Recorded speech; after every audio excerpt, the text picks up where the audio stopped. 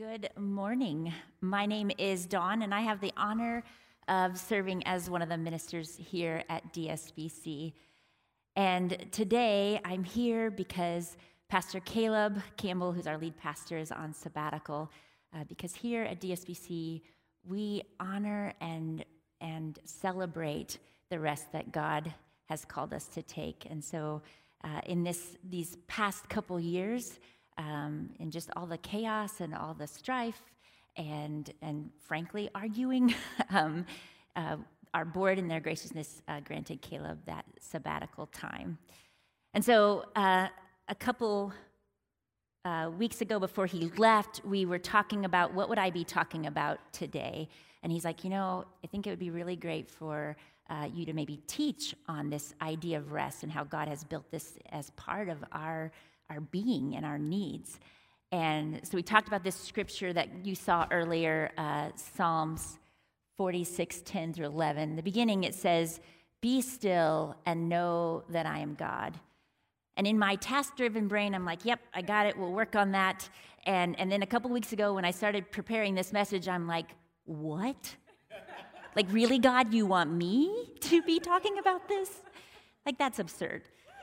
And so I started this journey of just kind of trying to understand. Some of you are laughing because you're my friends, and I've asked you, like, how do you do this? And what does this look like? And so I started this journey of trying to just really understand, what does it mean that God created us? A part of our creation, our design, is to need rest. And what does good rest look like? But then I also started to remember, like, in this culture, it's so difficult to rest. We don't maybe know how to rest. There are many cultures that do, but maybe American culture, we really struggle with that. And maybe some of you guys can relate. In fact, Stephen Covey, if you know him, he wrote the book 7 Habits of Highly Effective People. People go to his book to know how to be better at their jobs, to be better leaders, to get more done. And this is what he has to say. He says, people expect us to be busy, overworked. It's become a status symbol in our society. If we're busy, we're important. If we're not busy, we're almost embarrassed to admit it. Busyness is where we get our security. It's validating, it's popular, and it's pleasing. It's also a good excuse for not dealing with the first things or the important things in our lives. I can totally relate to that. I know for me, I get embarrassed, almost a little bit quiet, like, I'm going on vacation next week. Or, I'm not going to be here. I'm going to try not to do anything. Is that okay? Is everybody okay with that? Or, I'm fried. We've been going 100 miles an hour, and I need a mental health day.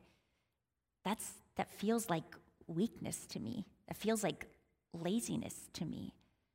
And again, I think our culture encourages this with phrases like, seize the day, right? Time is money. I'll rest when I'm dead. Good things come to those who work for it. No pain, no gain, right? Maybe you can think of some too that are coming to your mind in this moment. But this is what I've found in my own life and in talking with friends and different people that I've worked with through the process of completing my degree in marriage and family therapy, is just that this constant striving, this constant busyness, this constant need for more power and more control in our lives through our busyness leads to increased anxiety, depression, burnout, anger at people, fighting, arguing, and it decreases our ability to care for others, to have compassion for others, maybe even for ourselves with what we're dealing with. It's detrimental to us. So Scripture has something to say about this need for striving, for being busyness, and it actually gives an answer. And I'd like to walk you through just historical Bible lesson of where this idea of rest, and actually in Scripture it's called Sabbath rest, comes from. It's an idea, it's a command, and it's a gift from God. And so Scripture starts in Genesis. It says, well, let me make a caveat real quick. For you Bible scholars, I'm going to go through this really fast. I'm not going to hit all the high points. We're just going to do a quick little lesson here together. For those of you who are not super familiar with Scripture, there's a lot more in there. And again, I'm just glossing over a lot here. But just quick high points. In the beginning, God created everything. God created the earth and everything in it. And it was beautiful. And it was perfect. And it was safe. And it was flourishing and thriving. Can you just imagine that? Can you feel that as I'm talking about it? And God created humans to tend for this earth. Even though it was perfect and it was thriving, there was still this need to tend to the earth. And God created humans for that. They had purpose, and everything they did was good and delightful. But God said to the humans, there's this one thing I don't want you to do. Everything else is yours. You can do whatever you want. But do not eat of this one tree. And when God was done with creation, the work of creation, it says in Scripture, God rested. God, perfect God, who can do all things, in charge of all things, rested. But then later in Genesis, we see that our humans, God's loved ones, disobeyed. They started getting enticed by this idea of power and control, and maybe even over and above what God was giving them. And so they disobeyed.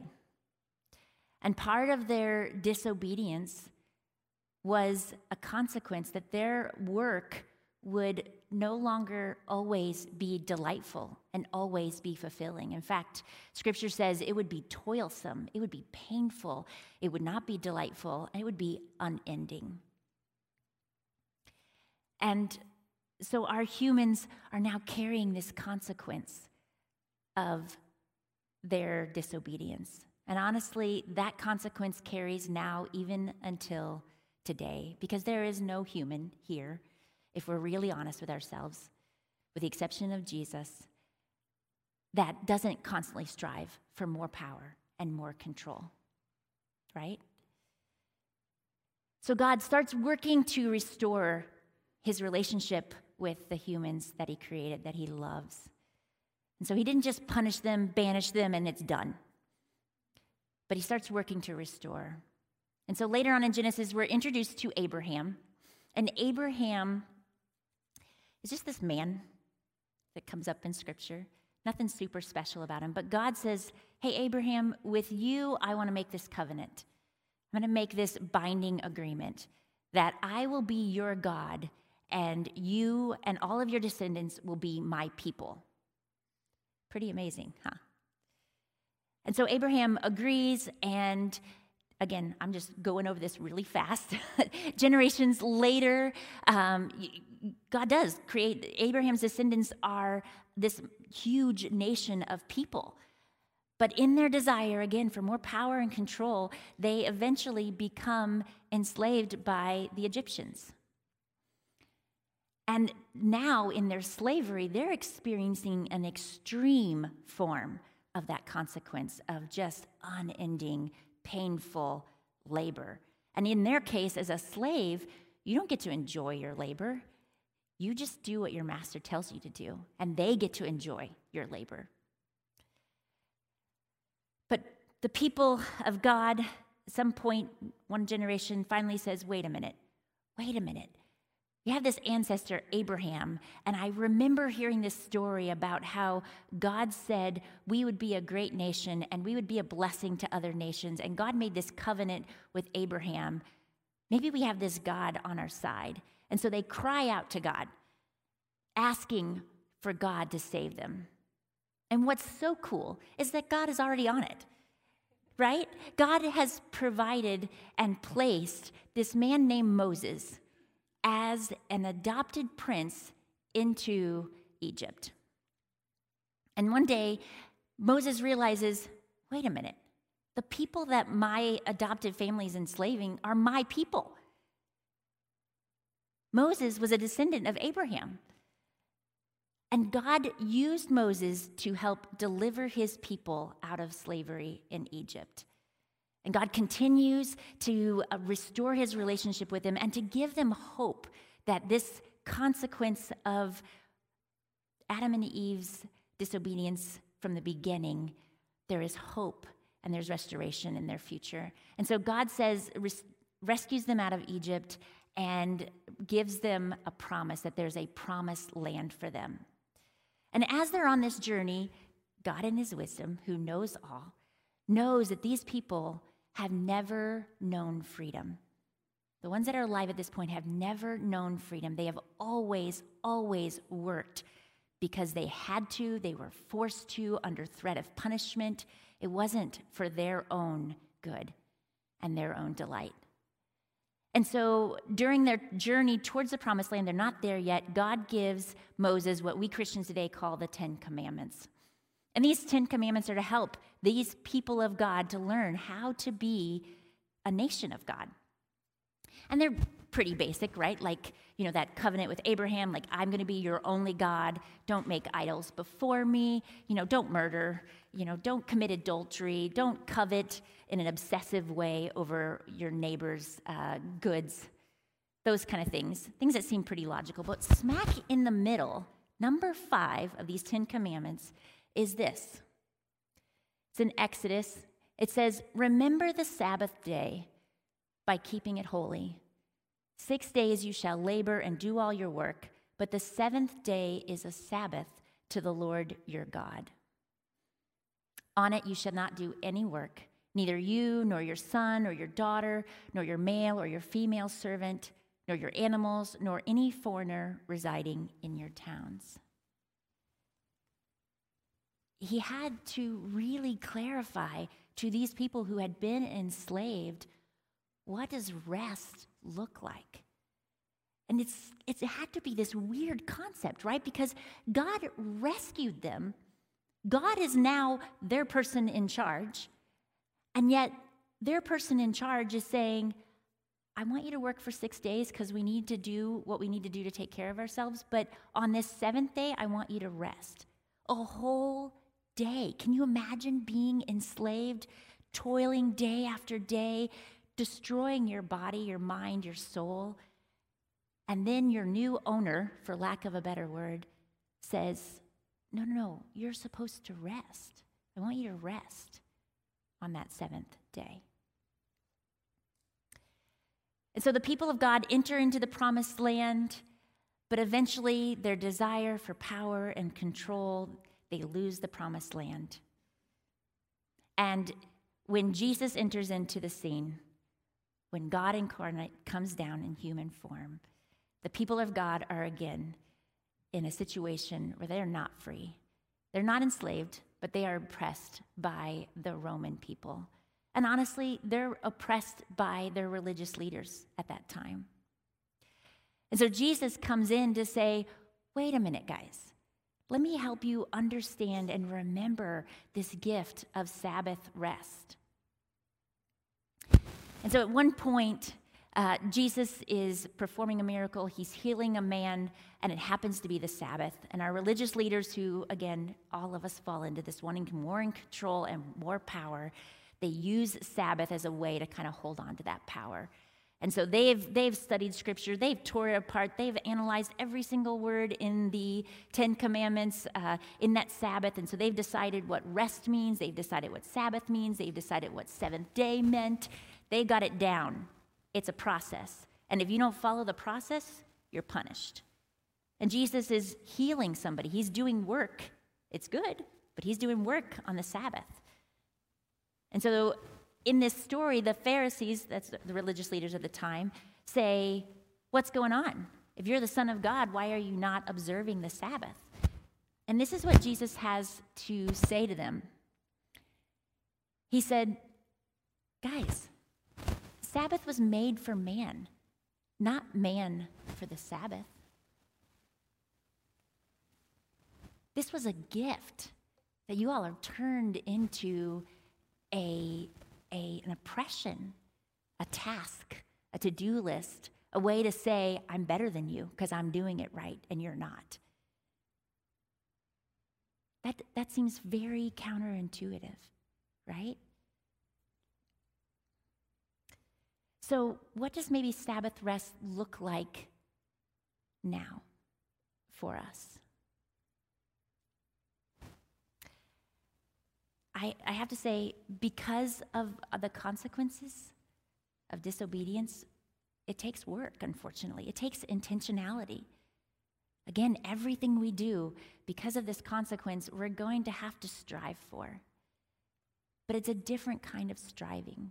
Instead of striving for power and control, it's a striving to rest in God's goodness, God's control, and trust that God's got us, even when we do absolutely nothing. But I want to clarify this idea of rest, when it talks about Sabbath rest in Scripture, and as I've done my studying, sorry guys, do I need to do something? Have I messed up? Seriously, like don't move. This is, thank you, I know, right? Thank you, Stephen. Oh, okay, here I am. Awesome. So, what does rest look like now? And in my research, I think, our modern word of rest means do nothing, right? Be still in a sense of our physical bodies are still. Maybe we're sleeping. But when you dig into Scripture, you find out that Sabbath rest really means more than that. And actually, it can include activity. It can include doing things really to restore our body, doing things to renew our mind, doing things to replenish our spirit and restore our soul. And so, for some, we're uniquely made. God created us so uniquely that for some of us, renewing our mind is reading a really good book. Or restoring our spirit is spending time with people we love, who are encouraging us and supporting us and loving us. Resting our body may mean taking a really slow walk. I encourage you, don't act like this like the Pharisees did and take this to be an extreme of everybody has to do it the same and it all has to look the same.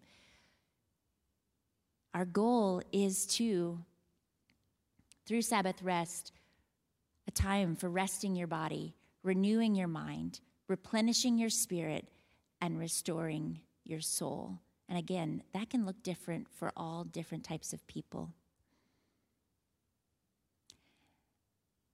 I'd like to do a quick experiment with you guys. Are you up for it? Okay. Gosh, you guys are awesome this morning. So I want to just take a moment to kind of check in with ourselves. Because you might be in your mind going, if you're like me, you're making a list. There's a lot of reasons I can't do this. I see you laughing, by the way. Right? I've got kids. I've got to work. I'm trying to build a business. I've got illness I'm dealing with. There's 8,000 reasons why this is not possible. And you know what? God knew that. That's why all throughout Scripture, this is repeated again and again and again. He knows we're going to struggle with this. So let's do an experiment. If you feel comfortable, you don't have to, but if you feel comfortable, I just want you to take a moment, close your eyes, and as your eyes are closed, just check in with your body. Check in with your mind and your spirit. I'm going to give you about 15 seconds. I will watch the clock so you can be there just for a moment.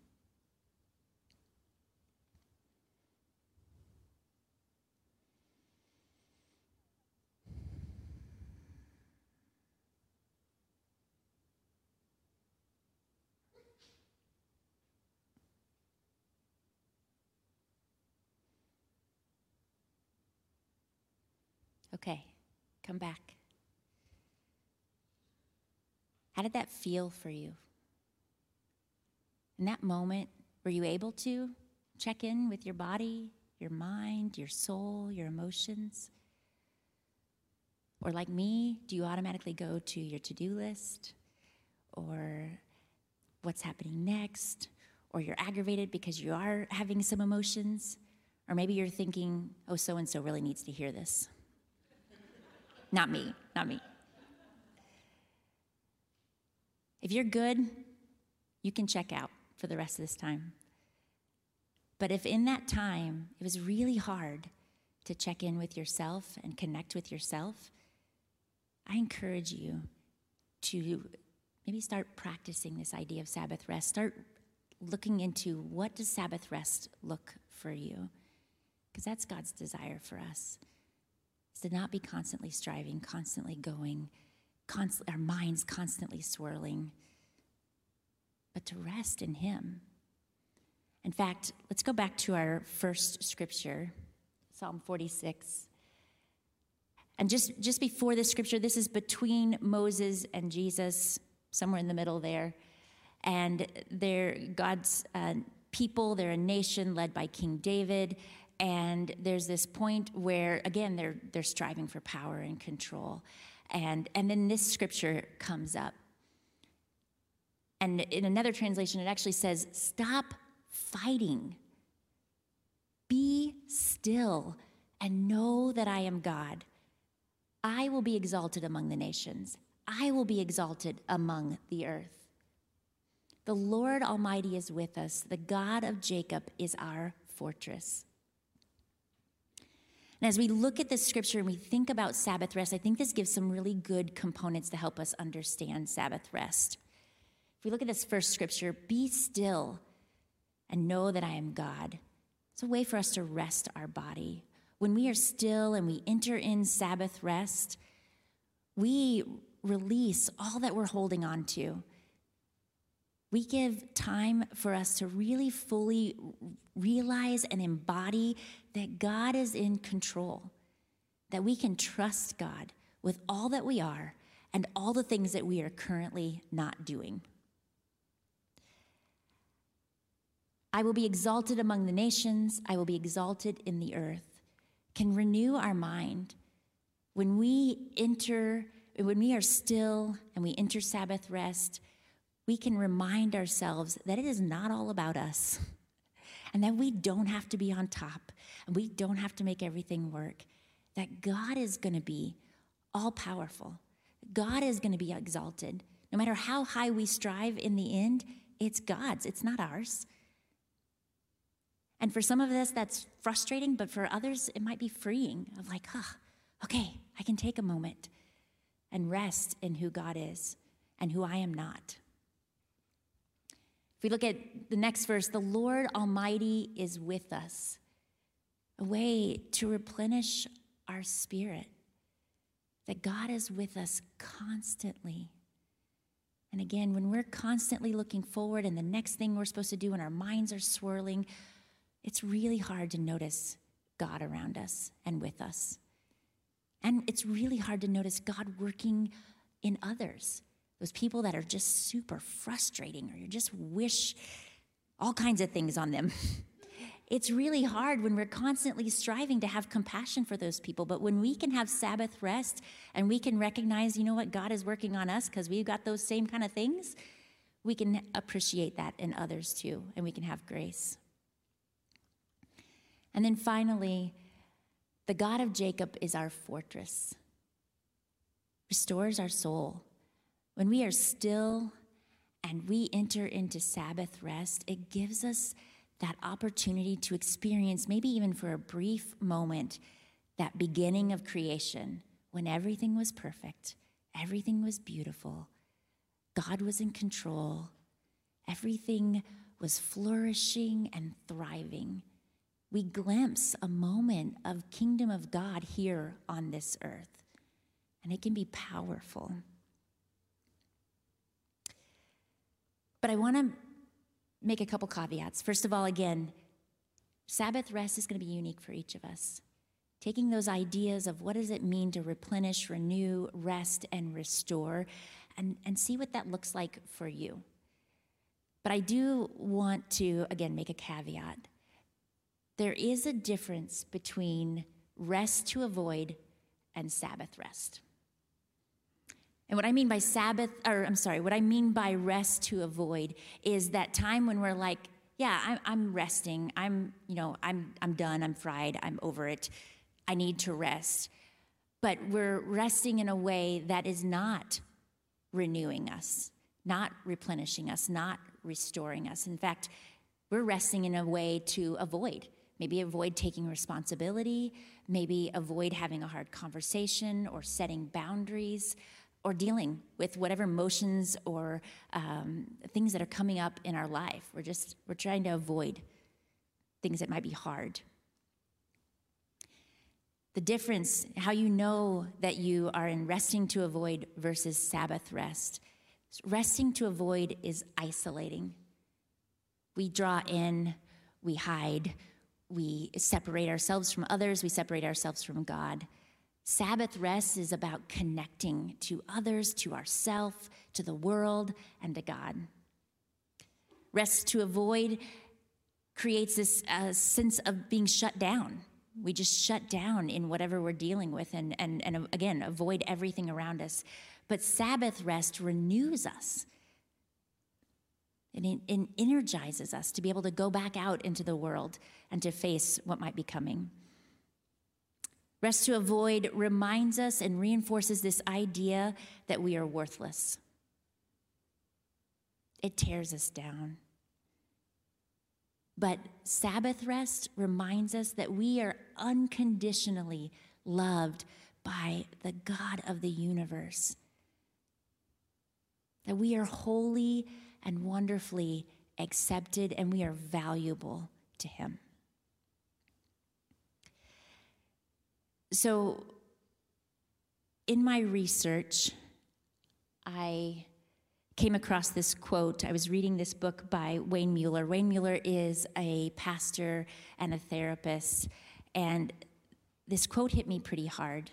And it kind of paints this picture of what this constant striving, if we keep going, and maybe you've seen people do this in their own lives, if we keep going, what our lives look like. And I printed this really small, so I'm going to bring this up here so I can see it.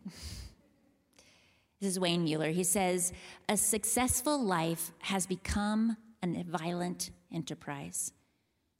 We make war on our own bodies, pushing them beyond their limits. War on our children because we cannot find enough time to be with them when they are hurt and afraid. They need our company, and we're not available.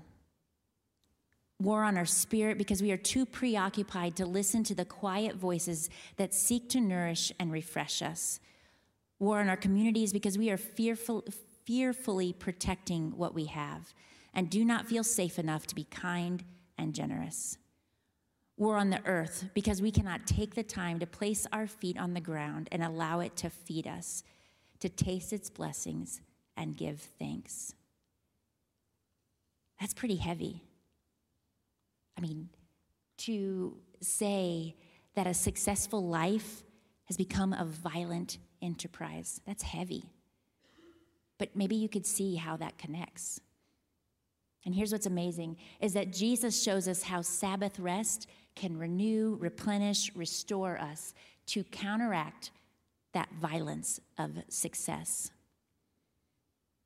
Can you take a moment and just imagine, what would this world look like if God's people took the time to rest and trust God's power and control as our lifeline?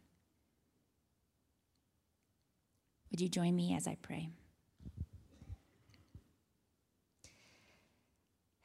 Creator, Father, our God, who knows us more than we know ourselves. You know what we struggle with, and in your love, your unconditional love, you challenge that within us, constantly teaching us how to be your people and display to this world different way of living, a way that is free and thriving. God, I pray that these words would sink into our spirit and remind us when we feel like we are completely depleted and there's nothing left. Remind us to be drawn back into your Sabbath rest. In your name, amen. Now, as the band comes back out, they're going to lead us in another song. And I just want you to take this moment to practice. Again, Sabbath rest can take all kinds of forms. And so maybe you did this earlier, maybe not. But as they lead us in another song, if you would, go ahead and stand up. As they lead us into another song, I want you to check in with yourself. Release whatever you're trying to hold on to so tightly. Release the to-do list. Release whatever you're thinking you have for you next, and just see what God might have for you. Now, this is going to be a fun song and energetic, so be ready for that. But I think, again, Sabbath rest doesn't have to look still. Sabbath rest can be celebratory. And so join us in this celebration. But first, let me pray this prayer over you to welcome us to Sabbath.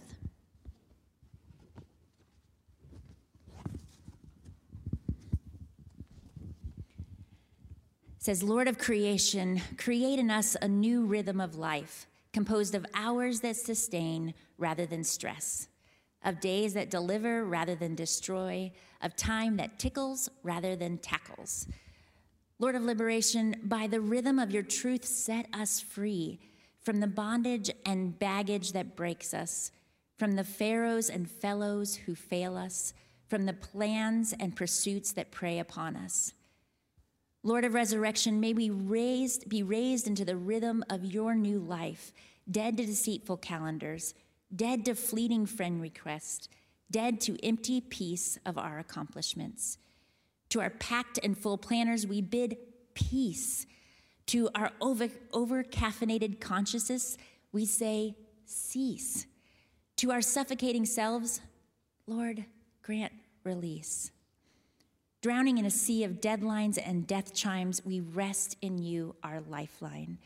By your ever-restful grace, allow us to enter your Sabbath rest as your Sabbath rest enters into us. In the name of our Creator, our Liberator, our resurrection, and our life, amen.